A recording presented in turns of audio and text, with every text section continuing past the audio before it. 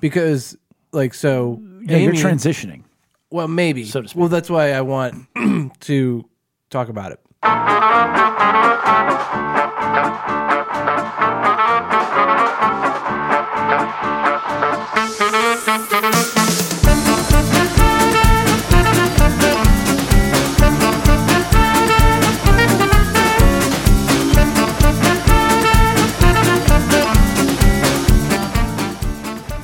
Welcome, everyone, and pull up a seat at the table. It's lunchtime in Rome. Tonight's episode 218 is entitled Anti-Comfort. Too often we try to comfort someone, and not only does it not work, they end up feeling worse, and we feel frustrated. Why is that? Why doesn't it work? What can we do about it? That's what we're talking about tonight. So, pull up a seat at the table and join us. First-time listeners, you can subscribe on your favorite podcast app or watch us live or later at youtube.com/lunchtime in Rome. Visit us at lunchtimeinrome.com, and while there, you can take our relational needs questionnaire. Make sure to follow us on all social media, and it would be great if you gave us a 5-star review. Jay, what specifically is this podcast about? Being alone is the worst. Good times aren't as good, and bad times are worse when you're all alone. Romans 12:15 says to rejoice with those who rejoice and mourn with those who mourn. That is how you keep people from being alone and what this podcast is all about. We demonstrate that in the first 15 minutes of the podcast, and we talk about it for the rest.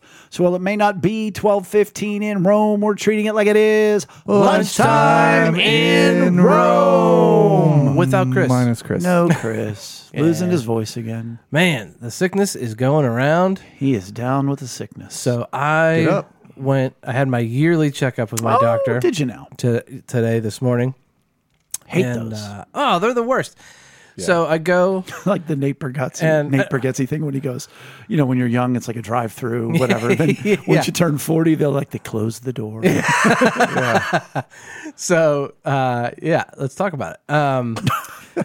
So I get in there, and the nurse takes my blood pressure, whatnot, and it's 150 over 80. She was like, a little high. Wow. And I was like, Now, do you get blood pressure phobia? well, I said, I'm a little anxious? I said, I'm a little nervous, and I drink a lot of coffee. And she said, that's fair, and thanks for being honest. And so doctor comes in, and he's like, I want to retake your blood pressure. And I said, yeah, that's cool. And so we're talking. He's like, you dropped some weight. That's good. A little muscle redistribution. I've been seeing him for 15 years. And I was like, I've been Muscle working out. redistribution. Yeah. He's like, doing a good job. That's great. He's like, and now, we don't have to do the prostate exam. Not until 50, And then he retook my, that's what he said, until 50. Well, my point is, okay. So he retook my, my blood pressure. You said, well, maybe you could anyhow. And I was feeling frisky today, Doc. it went down to 140 and over 80 or whatever, like normal. He was like, well, that's normal. And I was like, well, I relaxed after you said we didn't have to do the prostate exam. That's funny. And he laughed. It was good, but good checkup. But I'm on my third antibiotic. Nice. I'm on a Z-Pack. You're on a third antibiotic. Yeah. Wait, did he give you any kind of prescription to go get a panel test for being over 40 and doing lipids and stuff like that? I get my lipids checked every year anyway because I had gastric bypass. So I get okay. my thyroid and my lipids blood test every year. Okay. Yeah. Yeah, because that's one of those things where I walk away from my my doctor's visit, and he's like, "Yeah, you're gonna have to make a thing for LabCorp." I already sent, and I'm like, "Yeah, okay." And I just don't. I don't know why I don't. Why don't I do that? Well, Wait, why don't you do what? Go get the test done. He's already sent the prescription in for me to go get the test done. My question is, why don't they just do it there in the doctor's Why don't they just do it like it's a pee test? Just take my pee right here while I'm there. No, it's a blood test. It's a blood test. Which either one. They do that too. I'd They have rather a phlebotomist there. I'd rather them just do it there because Yeah. then it's on me to make a follow up thing. And That's too much. Well, Too you might much. have to I know historically I haven't scheduled my blood test with my doctor's visit, so then I either have to come back or I have to go to a third party quest. However, So if you request it, maybe they'll So do that it, way they while have I'm somebody there. that takes blood while you're there. we have the same PCP though, and I just walk right over and they jab my arm. Really? Yep. Now I also get that done for my thyroid, but And that might be Anyhow. why, because and it might be different because mine's for my gastric bypass and thyroid. So. Well, and you've also dealt with Lex's results and my results and what they reacted to the results and overreaction on some, and so it's why? Yeah. Unless you do get something that's crazy, but. And a lot of it's like looking ahead, it's like, hey, early warning signs and some of these things. I'm not against it entirely. So I should probably try to do it, but well, now I'm in that anxious waiting time for my blood test to come back. That's the worst. Yeah, because I don't even know what lipids are. What are we testing? I don't know. Nobody does. Well, and the thing is, like, there's something bad that could come back. Right. Well, like the whole thing that happened to me. I don't know if we talked about on air. I think we did. That. My bad cholesterol was high. Everything else was fine. Bad cholesterol was high. And so I researched it. I looked into it with the people that I... Yes. Yeah, the one that Bella said, here's your diet. Right. And then they sent me the high sugar, low fat diet that I should follow with ridiculous. Butter and canola oil and everything else. So even if you get your results back and... I mean, I use butter. True. You should use butter. Yeah. Oh, the lunchtime diet talk in Rome. Well, and so... One of the things that justifies me not doing that is Lex has this scale that measures like all these different body functions, like, bone density and like fat around your bones and, I don't know, like you stand on it and I know what you're talking there's about. an app that comes with it. And it's interesting. It's called a Since Fit. I stopped drinking, all the numbers have gone drastically improved, Amazing. like within a couple months. So that was interesting. So I don't have to go. I don't You're have to fine. go. Nobody's ever been healthy and gotten sick. No, ever. But Eric, you said you're on your third round of antibiotics again. Jeez, Z-Pak. man. It's like, it really is like Maggie's, hey, we're at the finish line. It just doesn't seem to come for you. Yeah. So I'm hoping, I'm more hopeful about this. I like my PCP a lot. He's great. And I trust him. So I'm hoping that this is, because he said he would have done this one, when I had the second round of antibiotics. Oh, but you were going to like Med I went to Med Express because, I'm not going to get a doctor's appointment real quick. Right. With my guy. So. MAGA. Yeah. So today I drove up to pick up Bella, who herself just got herself an antibiotic for either bronchitis or walking pneumonia, but she's fine. She just has a cough. And I stopped and played a little disc golf by myself, Grove City. Very lovely. I was thinking about Moraine, but I'm like, no, let's play a flatter course, a little Beautiful quicker. day for it. And it was. Yeah. And I was leaving strokes out on the course, either a bad throw, bad putt, not terrible, whatever, but playing well and just, enjoying the time and just being out and gorgeous, windier than you would think. Yeah, it was a little windy. And that layout is 21 holes. So my first little bit of confusion happened when I came out of the woods on 16 to go to 17. And I realized, wait a minute, there's only one more hole left, but it's a 21-hole course. Well, the point is there's hole 5A, 6A, 7A. So the 3 extra holes were earlier. So I'm like, crap, I'm almost done. And if you remember, which you guys probably don't, 17th hole is a very long par 5 in a field. Goes down and then up a hill. But now they're doing construction. Now, mind you, I'm getting a text message from a friend who, as you guys know, and everybody who sits at the table with us knows, I hold my politics in publicly pretty close to the vest. I don't want it to be a divisive issue. Right. So I don't do that. Well, this friend doesn't. They're very, like a lot of people, outspoken about them. Well, this person's texting me about a politician who I know, and they're just gently but intentionally making fun of them. About a picture they took. And so then I'm sending it back and I'm saying, whatever, no big deal, whatever. And so I'm getting upset. And then I look and the hole's now not 900 feet long. It's 300 feet long because there's construction. Okay, fine. Finish the hole, get another text with one more dig at this person. All right. Well, I remember it's a walk from the 17 green to the 18 tee. So I can't get there because of the construction. So I just start walking the way I know to walk. Well, now I'm replying, and then I'm editing, and I'm replying, and I'm editing, and I haven't sent it yet. And I'm deleting, and I'm like, I really want to give it to this person and everything else, and you're doing, no. So finally I just said something very simple and curt, but to the point. And I kind of look up, and I go, none of this looks familiar.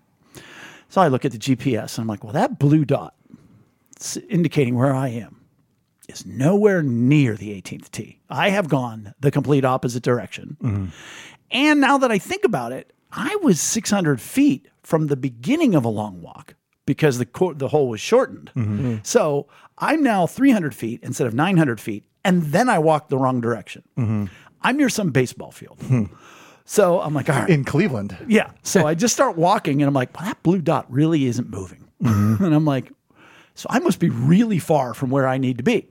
So then I did the Joey Tribbiani from Friends, and I had to flip the phone around and get into the map so that I could see, all right, so the baseball field, there was actually 2 baseball fields. I thought I was close to this one. So I'm walking, I'm like, all right, now the blue dot's going the wrong way.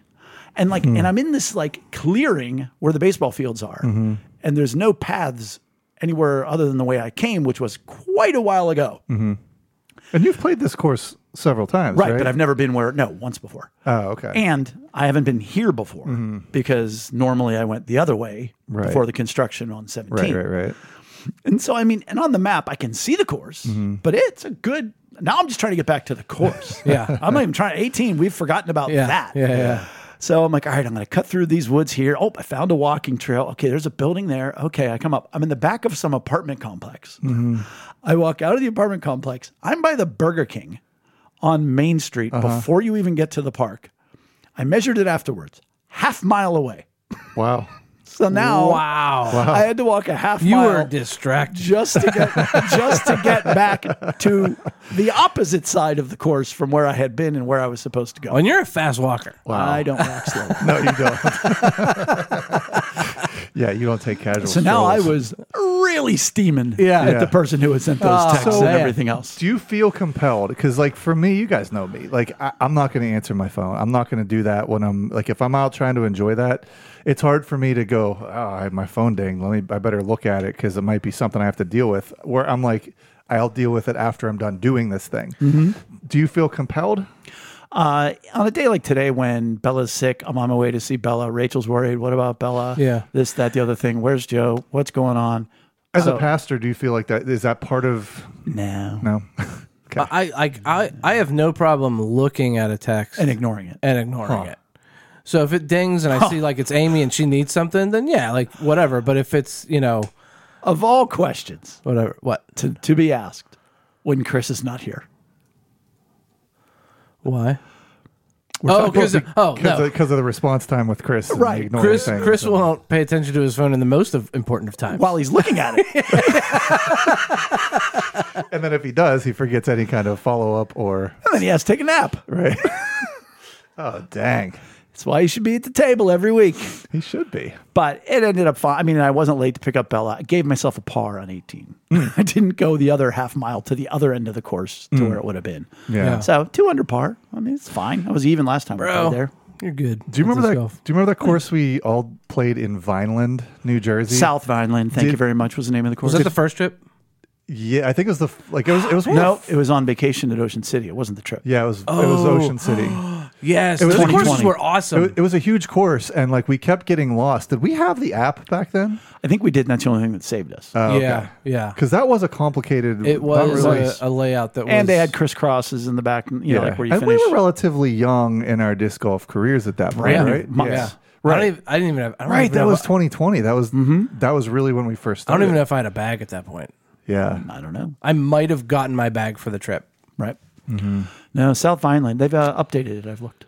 Yeah. I would love to play those. Those were fun and memorable. Like So I we- remember... we did the Vineland one. What was? We also did the name of the Cape May. Oh yeah, we did that one a couple times over that We 2 sure years. did. I still want to relive that first trip we went to out in Ohio. That was a great trip. That house was was really good. awesome. The Metro courses Parks were Farm. amazing. Yeah, that was a good one. I want to do that one again so bad. Yep. That was fun. Speaking of fun, over the weekend, actually last night, Tuesday night, I made It's Wednesday. sirloin. Yes, so it was last night.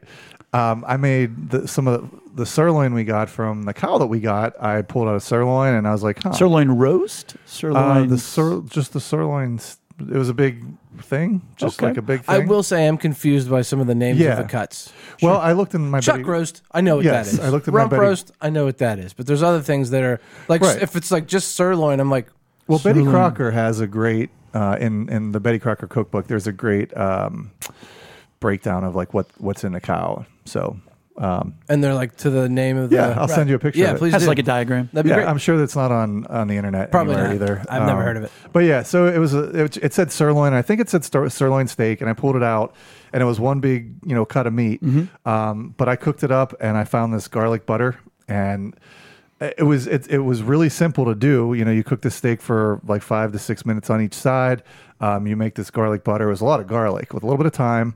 And we did baked potatoes, and it was so good. It was simple, but it was so good. So it must have been a Garlic butter sirloin on a- steak, because if Yeah. it was a sirloin roast, that wouldn't have been enough time to cook it. True. So it was definitely the sirloin steak. And, So big but flat. Like, okay, got it. Yep, and we were able to get like 4 or 5 different, 4 or 5 cuts out of it. So it served. It's good beef. Servings. Yeah, it was really It is good beef. Yeah, it was really good. In this particular, there wasn't a lot of fat within it, which Yeah. was kind of nice as far as the steak goes. Well, you had the butter though.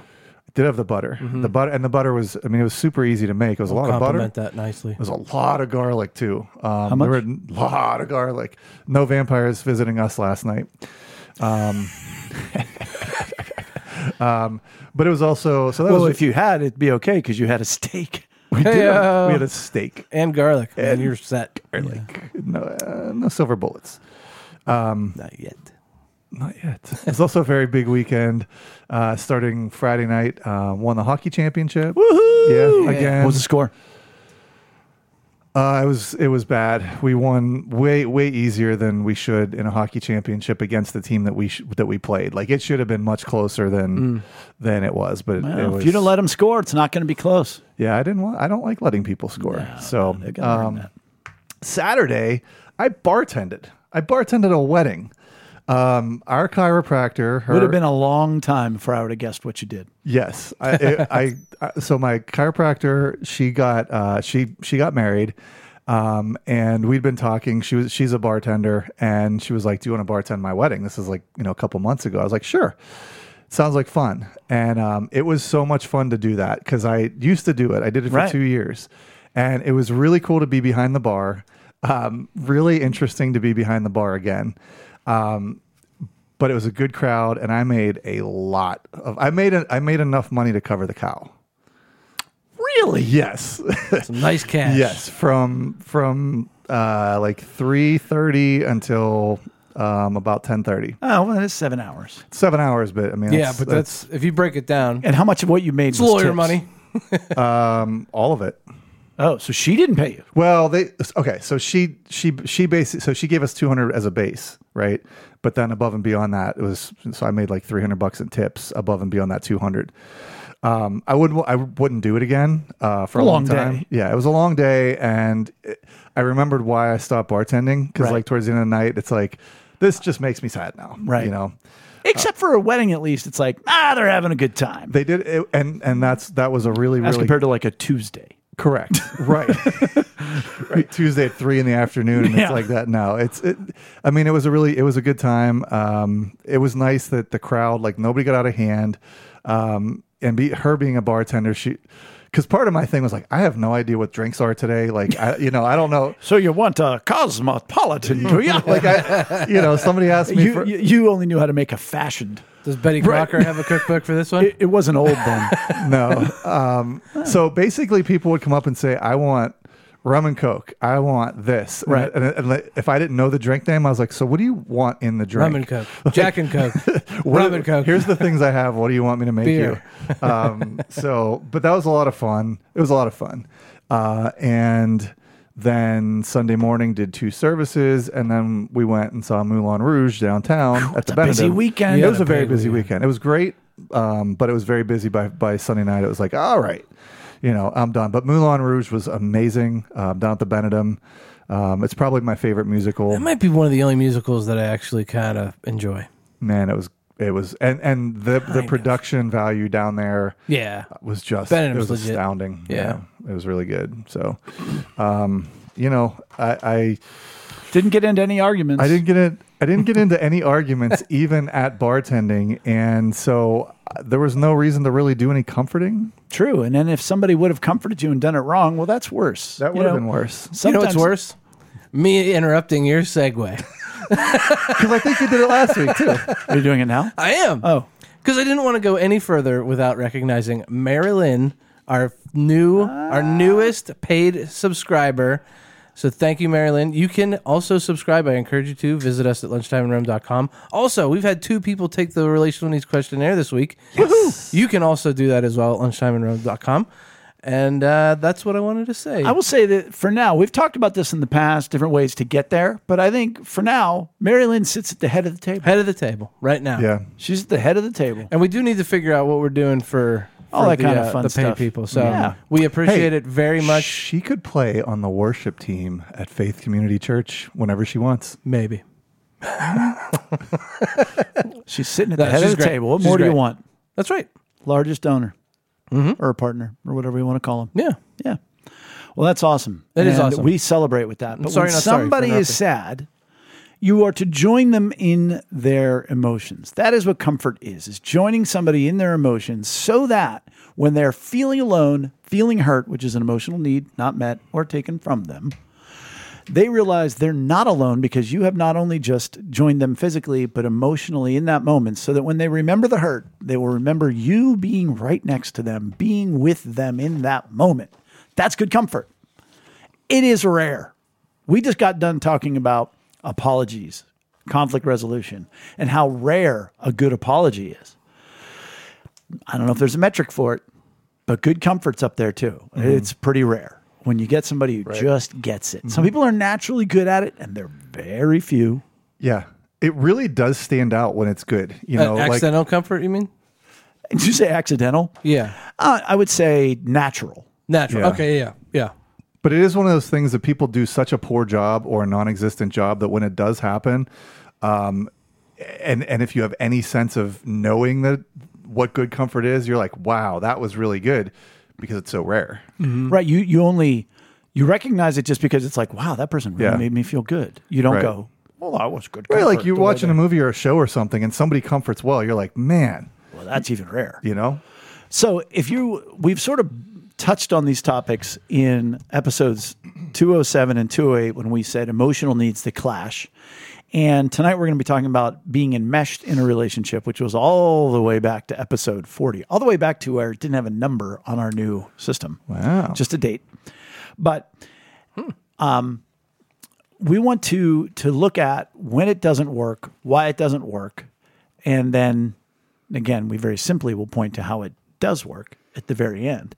But we want to go with the fact that when someone has expressed a hurt, they're emotionally saying, hey, I don't feel well. I don't do things. And even if it's not your fault. So it can just be, I had a terrible day. Okay. I'm expressing my emotions. Mm-hmm. My needs for security, my, whatever, weren't feeling well. There are 4 ways that people poorly respond emotionally. And that's what bad comfort is. It's a poor emotional response is what bad comfort is. The difference is they're trying to comfort, but they're still in the wrong venue or the wrong vehicle. Right. Now, the only one we're not going to talk about is ignoring. Because nobody ever says like, oh, I had such a terrible day. And the other person walks away from them thinking they comforted them. I sat there brainstorming. My job's done. Some people that might be the better move. Oh, yeah, exactly. Right. Yeah. Hey, before you start, let me just let you walk away, please. Yeah. I just needed to say it out loud. Now listen, I don't want to hurt your feelings. Yeah. And they walk away. Marge, I'm not going to lie to you. So long. So, I couldn't think of an example where somebody would neglect, which is one of the 4 poor emotional respondings, and think they're helping. But somebody who is giving facts, logic, and reason, they think they're at least helping. Mm-hmm. They think, oh, I'm fixing them. Yep. Okay, here's the problem.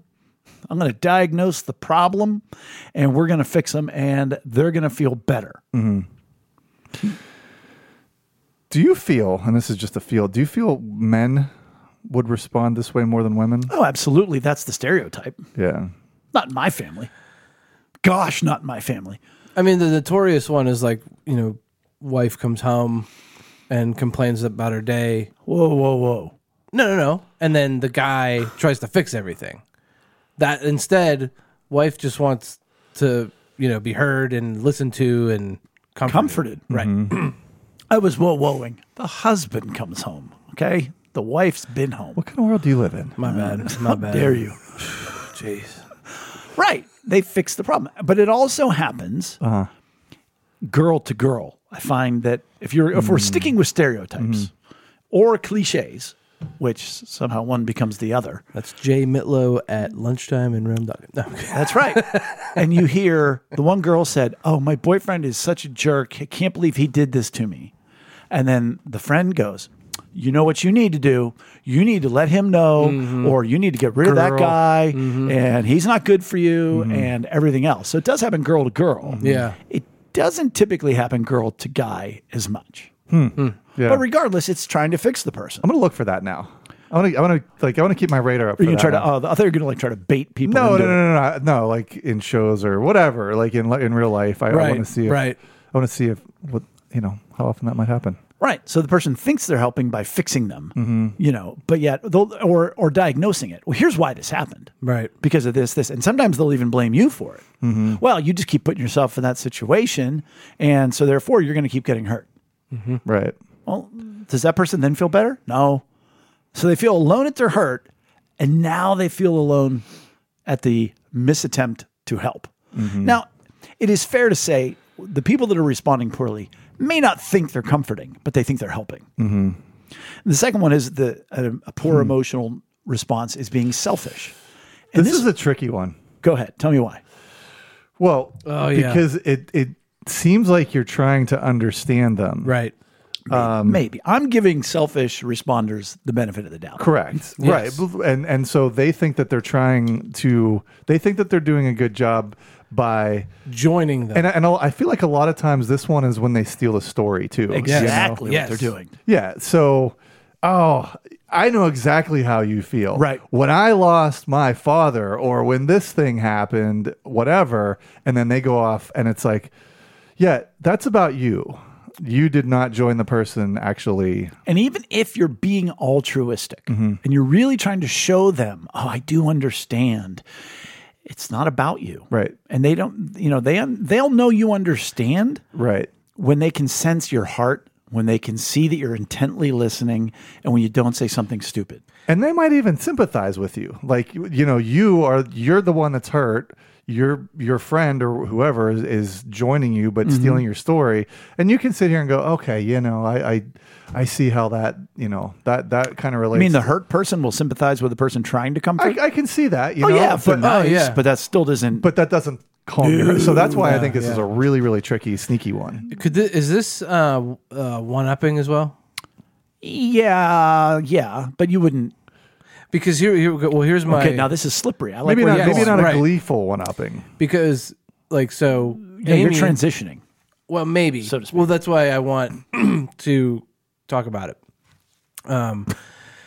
Because Amy experienced a miscarriage. We had a miscarriage, and then somebody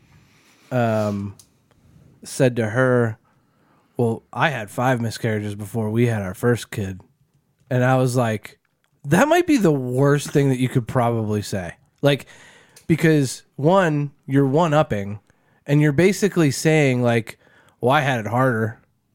I had it harder than you. Right. I had this. It happened to me 5 you times. guys So need you're to suck one. it up. Yeah, like, but they're also maybe trying to join. Like, yeah, it is hard. I had 5 before. You know what I mean? Like, but not even. Like, it's I think if you've had, they may think they're helping, but really it's just out of an abundance of hurt.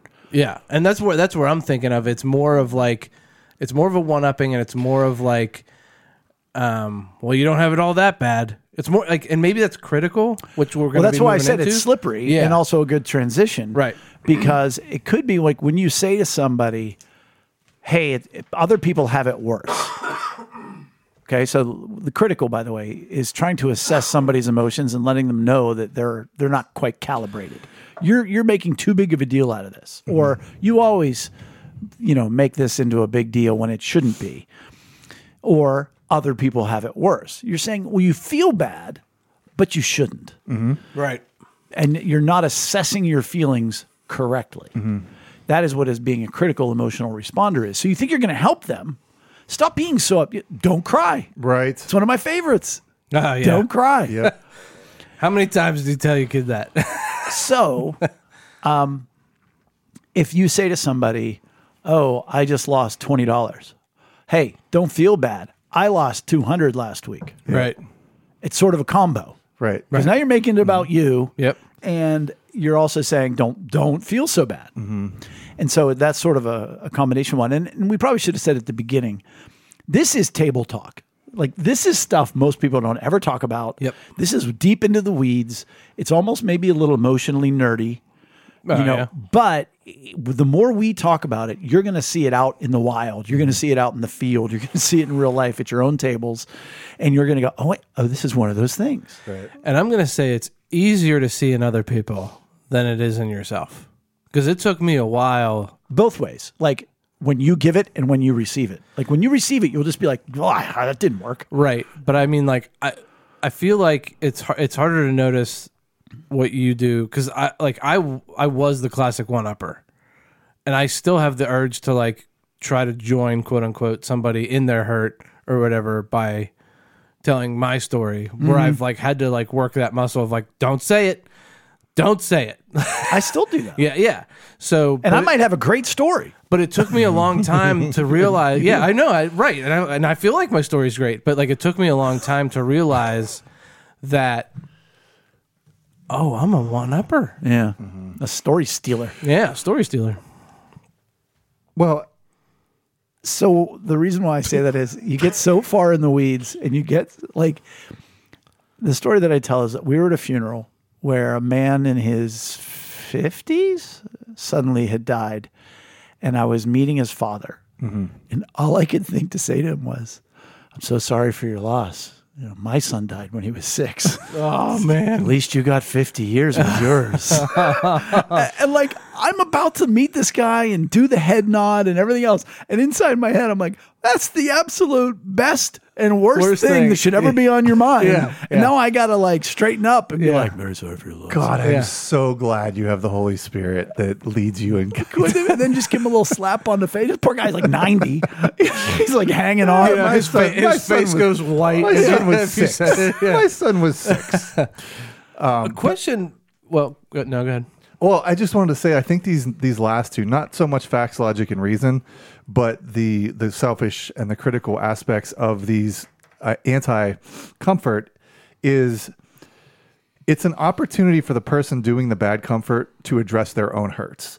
You know, like Is it an opportunity to do it, or they're revealing that they have? that's what I'm saying. Like, Right. like I think maybe they're not looking at it as an opportunity, but they're saying, like in their, like they're saying, well, you know, my dad died of cancer twice. You know, like your dad just died of cancer. Well, my dad died of cancer twice. You know, so like, there's that intention of seeming like they're joining in the empathy, but I think at the same time It's a like, cry out, maybe. it's a cry out Right. for, Oh, hey, totally. my thing has never been healed. Yeah. This is an opportunity for me, even though you're not looking at that way. Right. For somebody to go, You're- oh, they're you know trying to what? steal it. Right. Yeah. Exactly. Right. Right. So it will, and I would agree with you, but I would take it a further to the right in the outline of diagnosing what's wrong. Okay. In each of these situations, yes, sir. I was going to ask one question before we move on to. We're not moving on. Okay, sorry. So Segment B. we will eventually. Yeah. But it's not, hey, it's not just that their own stuff hasn't been healed. They're all unmet. They're trying to meet their own emotional needs in that moment, including facts, logic, and reason. So what is facts, logic, and reason? Well, that's somebody who has a high need of respect. I have the answer to your problem. Let me diagnose your problem. Maybe they value support or encouragement. So rather than giving them comfort, I'm going to encourage you. Look, here's how in the future you're going to be tough. You're going to get through this. That's actually ignoring. So maybe that is one. That's a way we could incorporate ignoring. Right. That you ignore their pain, but you just keep focusing on the positive. But Oh, that's a sneaky one. yeah, but the facts, logic, and reason, hey, I want you to respect me. I have the answers. Or you have a high need for security. I can't deal with this trauma right now. Here's how you fix the trauma. Let's move on. Selfish, that's somebody with a high need of comfort. They've been hurt. Right. So what do? You say, oh, here's what it is. Here's my story. You're stealing that need. What about appreciation? Would somebody with a high need? Facts, logic, and reason, I think that would come across. Okay. If you had a high need of not appreciation, selfish. look, I helped you. Look, I have the answer, so appreciate me. Right. Well, I was actually going to ask. My question to you guys was going to be, which of these like do you cringe at the most if somebody responds? Oh, selfish. I Really? don't know. No, critical's bad too, though. Well, I was going to say I thought maybe because you guys are both high in respect, I would think it's facts, logic, and reason for both of you guys. Mine, I'm going with the more like selfish because like in a sense of belonging, if I'm telling my story and then you start telling your story, but you didn't even recognize my story, then like Your story doesn't even qualify. it doesn't even like we're not even there. You don't appreciate me and like I think mine supersedes. I'd like to hear what Brian has to say. Honestly, I think I would go with critical.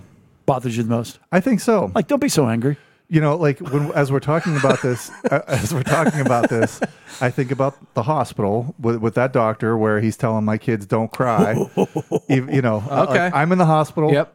And they're about to travel back across country minus me, and I'm in the hospital, and the doctor's like, he tells Abby and my kids, don't cry. Yeah, you don't tell my kids what to do. And Abby's 8 at the time.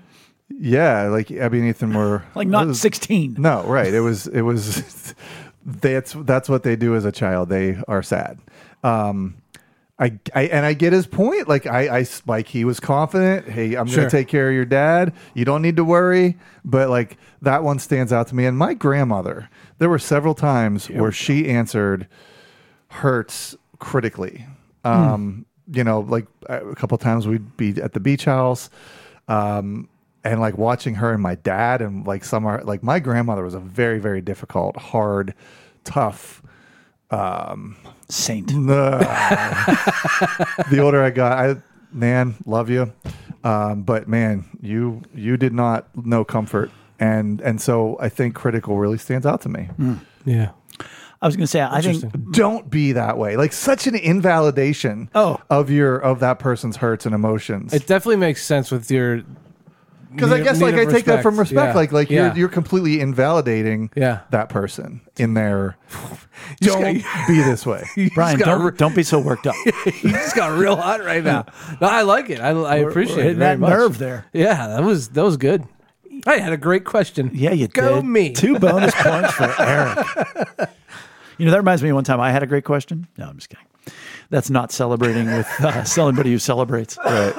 That's a different podcast. That's anti-celebration.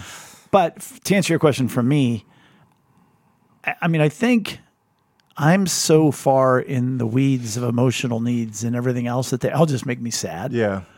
And even like, so I shared a partial hurt with somebody this summer.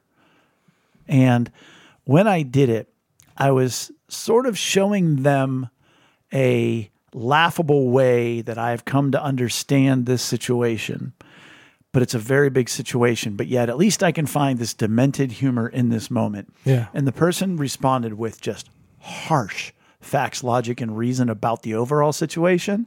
And I was just like, so you're not even going to find what I said to be funny? And you're not going to come alongside me in the desperation of this moment? And you're going to tell me something I already know? And I would say it just hurt. Like I was just like, I had to walk away and later on go, why did that bother me so much? And I was like, because what I said was funny. And I'm in a tight spot here. Yeah. And you told me something that a school child would know. So it's all the emotional needs. You didn't join me. You don't respect me because you told me something that I obviously knew. Yeah. And you ignored what I was feeling. Like that's the most personal I can get with this response. It's the one I felt the most, but it was also a matter of who it was and everything else. But in general, when I see it or when people give it to me, people are afraid to give me any kind of comfort because they're just afraid it's going to be wrong. Did I do it right? Yeah. Well, that whole time I was like, I hope it wasn't me who said that. It's like somebody trying to give you something that they baked or cooked. Here's my food. Here's my comfort. I don't think either are good. So that is a very good general example of ways people try to comfort or at least try to help, but fall short. But we have talked in the past, episode 40, on enmeshment. So when you go through basically trauma, literal trauma, not, if you get to a point where your emotions, your hurts overwhelm your ability to process them, you can go basically 2 directions. One is detachment, where you just say, well, this is too much for me to feel, and you turn it off. You know, you think about catatonic schizophrenics, people that stop being able to talk, stop being able to pay attention. You know, to the movie Witness, if I may date myself. Yeah. The little kid watched his mother get murdered or wherever it was, and so he stopped talking. That's the extreme example on the detachment side. You don't feel pain. You don't feel joy. You're numb. Your cup is full and you're numb. Enmeshment is the opposite end of the spectrum in a lot of ways, and that is where you become the fixer. If I'm in this situation, I must be here to fix the situation. And this is just a review before we get to where we're going. So the example, the most brutal example is... well, I want to go backwards. The definition is having a role thrust upon you that is not of your own. And the most brutal example is incest. You're not supposed to be your relative's sexual partner. Okay, that's obvious. But a more subtle thing is a little boy comes home from elementary school, talks to his mother for a half hour about his day, and it feels great and everything's good. And the mother says, man, that was really nice. I really enjoyed our time, Billy. Thanks for talking with me. I just wish I could talk to your father the same way. Well, that's not incest. But that little boy goes, oh, Right.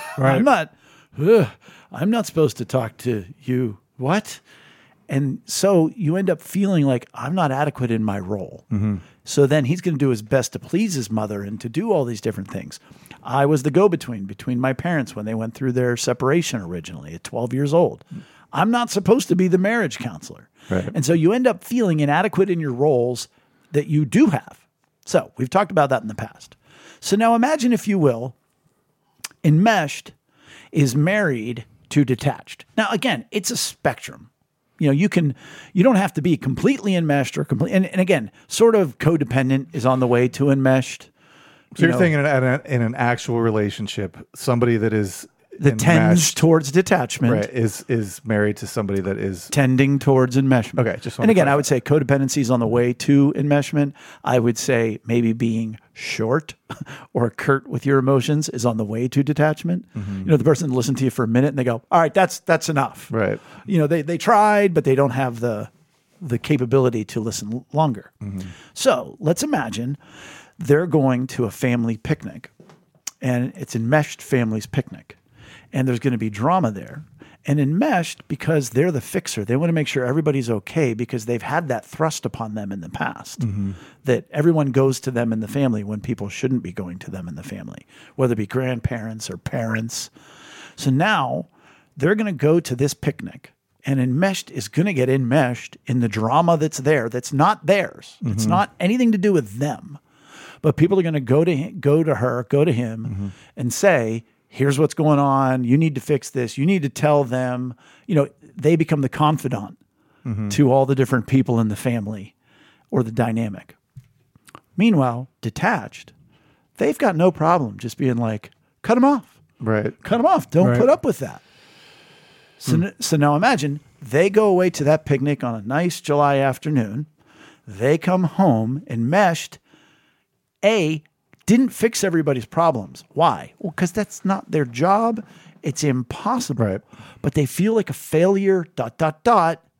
again. Right. Because this has happened their whole life from wherever it started. And they've had to watch the pain of their family members that they couldn't fix, that was thrust upon them, and they're hurting and they're wounded. What do you think detached says to them? I know you guys don't like questions. But do you think detached comes alongside and says, "Oh, honey, I'm so sorry. I can't imagine what you're going through. I just feel like..." F them. Let's move on.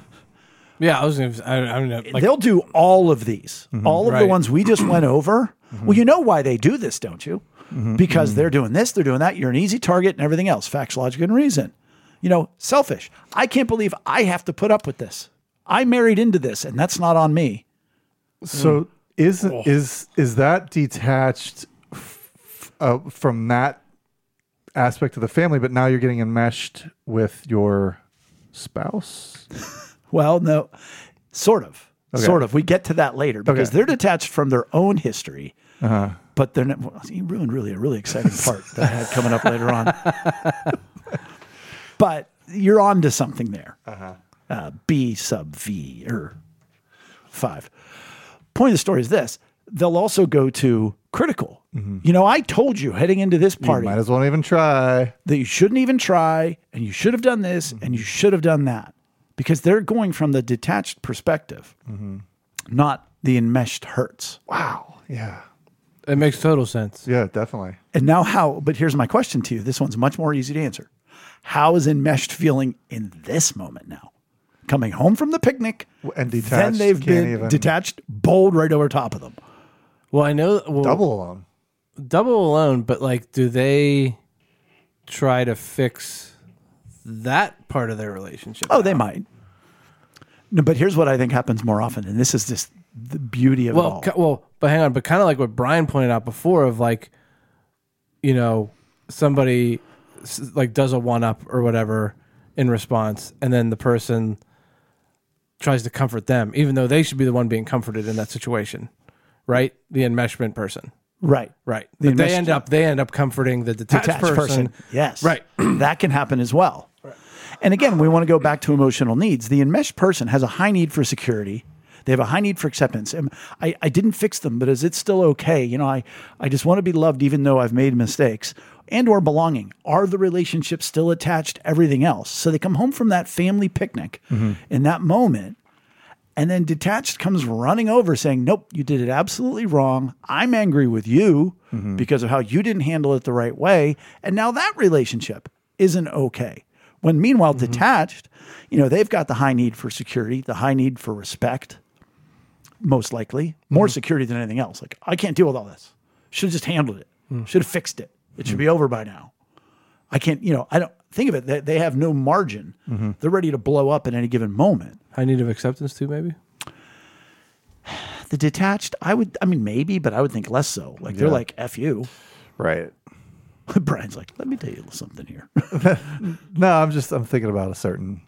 I'm thinking of from a perspective of like, well, like, you tried all these things and like it's not going to work, and like you did this wrong and this wrong, like that's being critical. But then on their side, they might feel a high need of acceptance because you're making all these like waves and not doing things right, and you know what I mean? Because like acceptance is Detached, you're saying detached has a high need for acceptance because you're making all these waves. I'm telling you, detached isn't aware that they're making all these waves. but like, They're trying to stop the waves. I don't want any more waves. okay, Right. But I guess, And they sure don't care about. I'm also doing a poor job of explaining myself. Well, let's try one more time. Because I'm thinking of like, okay, so the enmeshed person does things, trying to fix things, but they're Correct. making things worse. Not necessarily. But they could. Doing something wrong, meaning the detached person feels like, not hurt, but like icky. It's like, well, yeah, like because you're not fixing it, you're not making your family happy. And Well, but know- here's my point. yeah. He might be making the family happy because he's the go-between, or she, that they're the one that gets to go talk to him and rather than handle their own business. Okay. You're never going to solve the problem. Okay, I see what you're saying. You're taking on everybody's problem right. Yeah. and burden. Okay. So my And the point detached is, person is just okay. bothered by it. Right. Now they may then feel ineffective because but they're going to project that 9 times out of 10 on enmeshed. I think it would be fascinating for us to have this discussion, and then anybody who's about to watch somebody get married or planning a wedding, like, you want to talk about like real life examples of these things happening. First make yourself aware of what we're talking about, and then go watch somebody try to plan a wedding with their family. Oh, plan a wedding. Plan a wedding, like, because there's so much on both sides. Like, I just coming from this wedding that I just came from over the weekend. As we're going through this, I'm like, wow, that conversation now makes a little bit more sense to me. That conversation, that situation, not that I was super involved, but like watching this girl try to plan her wedding for the last couple months and hearing some of the things that were going on. It's like, man, no wonder people really can't get to the bottom of their problems. No. So you alluded to this earlier, or you did. One of the two of you did. Brian, I think. Well, you both did. No, we're not there yet. Oh. Except maybe we are. So what's crazy is, so detached buries enmeshed and just says, you should have done this, you should have like done rock, that, paper, you're scissors. bothering me. Yeah, that always wins. But what I have seen in multiple situations over the years, that's when enmeshed detaches from detached. Yeah. I can And they'll see just that. like go watch a movie. They'll go turn on the TV. They'll go for a walk. They'll go for a ride. They'll do whatever. And then detached becomes enmeshed with enmeshed. That they're going to try to fix enmeshed. And they become intertwined in that. Right. While enmeshed is just off playing video games for 3 hours, like, I can't hear another word from her or him. It's like Inception. Something.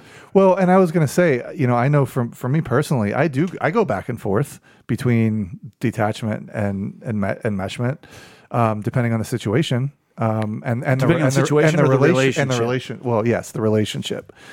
The relationship is the situation.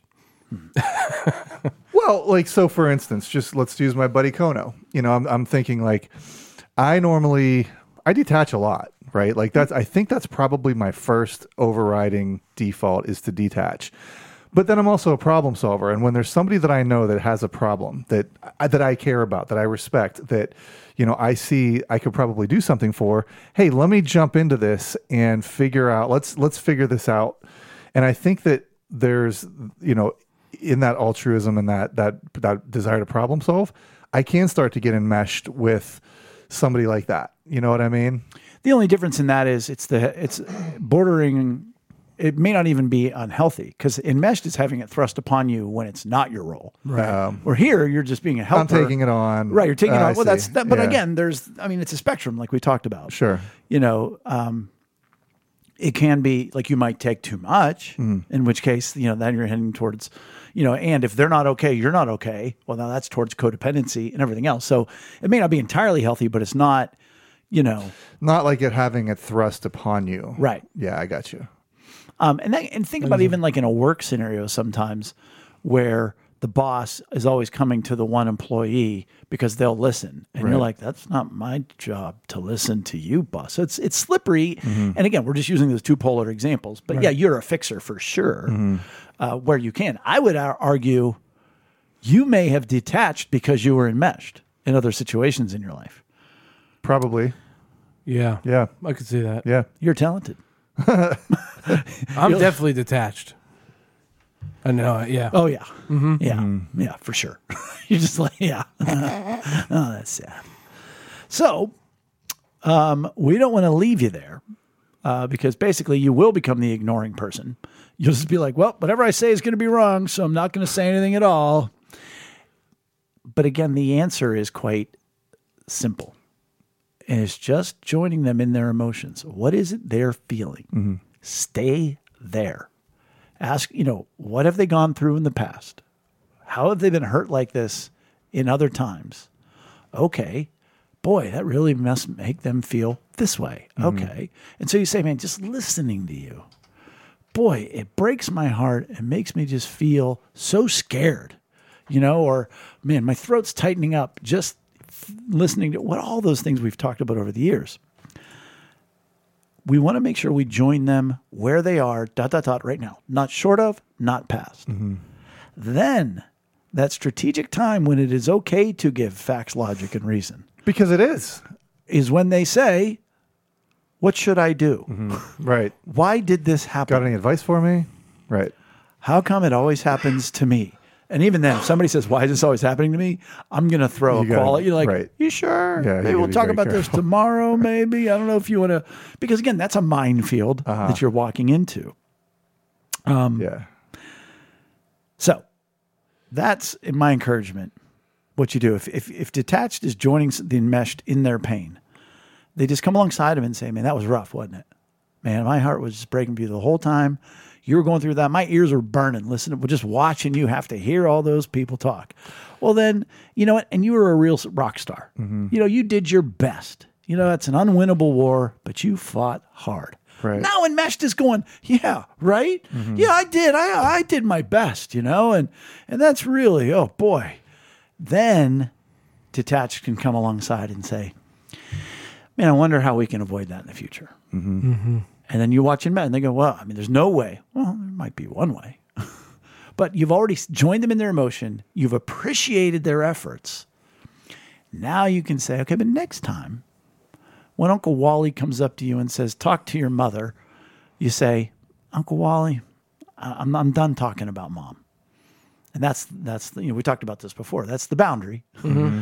And then when he goes, yeah, but you know what Uncle Wally, now here's the border. I'm walking away. Right. I'd love to talk to you about the Steelers tomorrow or Right. later on this afternoon. Right. So they can still be productive, but not until you've come alongside them and also appreciate it. Man, I see what you're doing. I see your fight. You're such a good cousin, sister, uncle, whatever you are. Man, keep going with the good fight. I appreciate that. Man, what is a better way we could do this? Mm-hmm. So. Well, I think this is, I really like this discussion we've had. I really like what we've talked about because it is revisiting. We haven't really talked about enmeshed and detached, I don't think, in a while, and I think to sum a lot of this up is it is important to understand kind of your role. Like, what do you tend towards, or do you tend towards enmeshed? Do you tend toward detached? And then, like you were just saying, once you recognize that, when you get into these situations, you have to practice it now. It becomes like a muscle, just like any other part of this emotional responding. Recognize it and then practice it, and almost make it a discipline in your life. Yeah, and I think one thing we haven't talked about in a while, at least I don't think we've mentioned it, is a genogram, and I think that can help identify people like in your family you're related to and what yourself. is a genogram, Eric? It's basically a map of your family, kind of a family tree, but then you use identifiers of, you put a slash through, like maybe an aunt and uncle got a divorce, they get a slash. You maybe dad died, so he's, out at a certain age in your life or whatever. So you're saying it's like a relational family tree. Right. The quality of relationships, right, patterns. Well, yeah. So then that can so if you notice cousin Alfred, his parents, dad died when he was 8. He probably took on some things that he wasn't meant to take on at 8 years old, and he got some kind of form of enmeshment in some relationship in that way, and then from there you can maybe relate to him better, understand him better, and comfort him better. And or see that, everybody on this side of my family, has had to react to, Grandma Wilma, and they're all this way. Right. Oh, well, no wonder I'm this way. And it helps me understand that more. And as we go through this tonight, Brian, you touched on it as well. It's both in what you give, but also in what you receive. So like when you're giving comfort, make sure it's good comfort and work hard at being good at comfort. But conversely, whenever somebody tries to comfort you and you sit there like I did that one day and go, well, that didn't feel good at all. Right. Well, break it down. Why didn't it feel good? What did they say?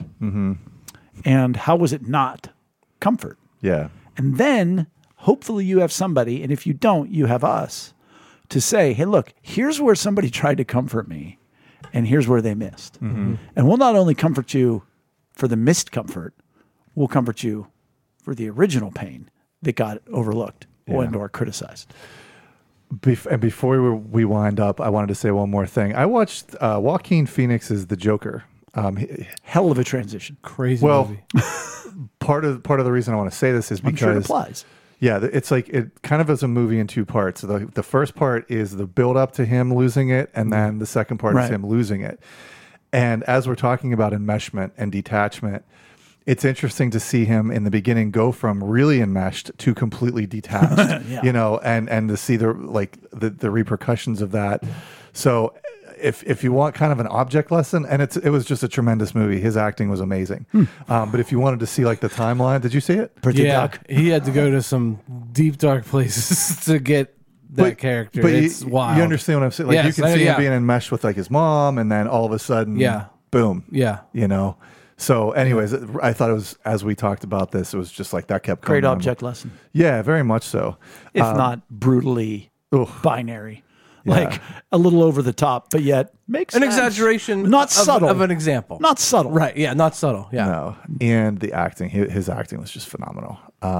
So that's it for episode 218. Please make sure to give us a like or follow on social media and visit us at lunchtimeinrome.com. Again, while there, take our relational needs questionnaire like 2 of you have recently. Thanks for joining us at the table for Lunchtime in Rome. See you next week. Bye. You said maybe you could anyhow. And I was feeling frisky today, Doc. it went down. No, Chris I'm saying won't pay attention to his phone in the most important of times. While he's looking at it. Over the weekend, actually Tuesday night, I made It's Wednesday. a lot of garlic too. How much? There were a lot of garlic. I was whoa-woing. The husband comes home, okay? The wife's been home. What kind of world do you live in? My bad. How dare you? Here's my food. Here's my comfort. I don't think either are good.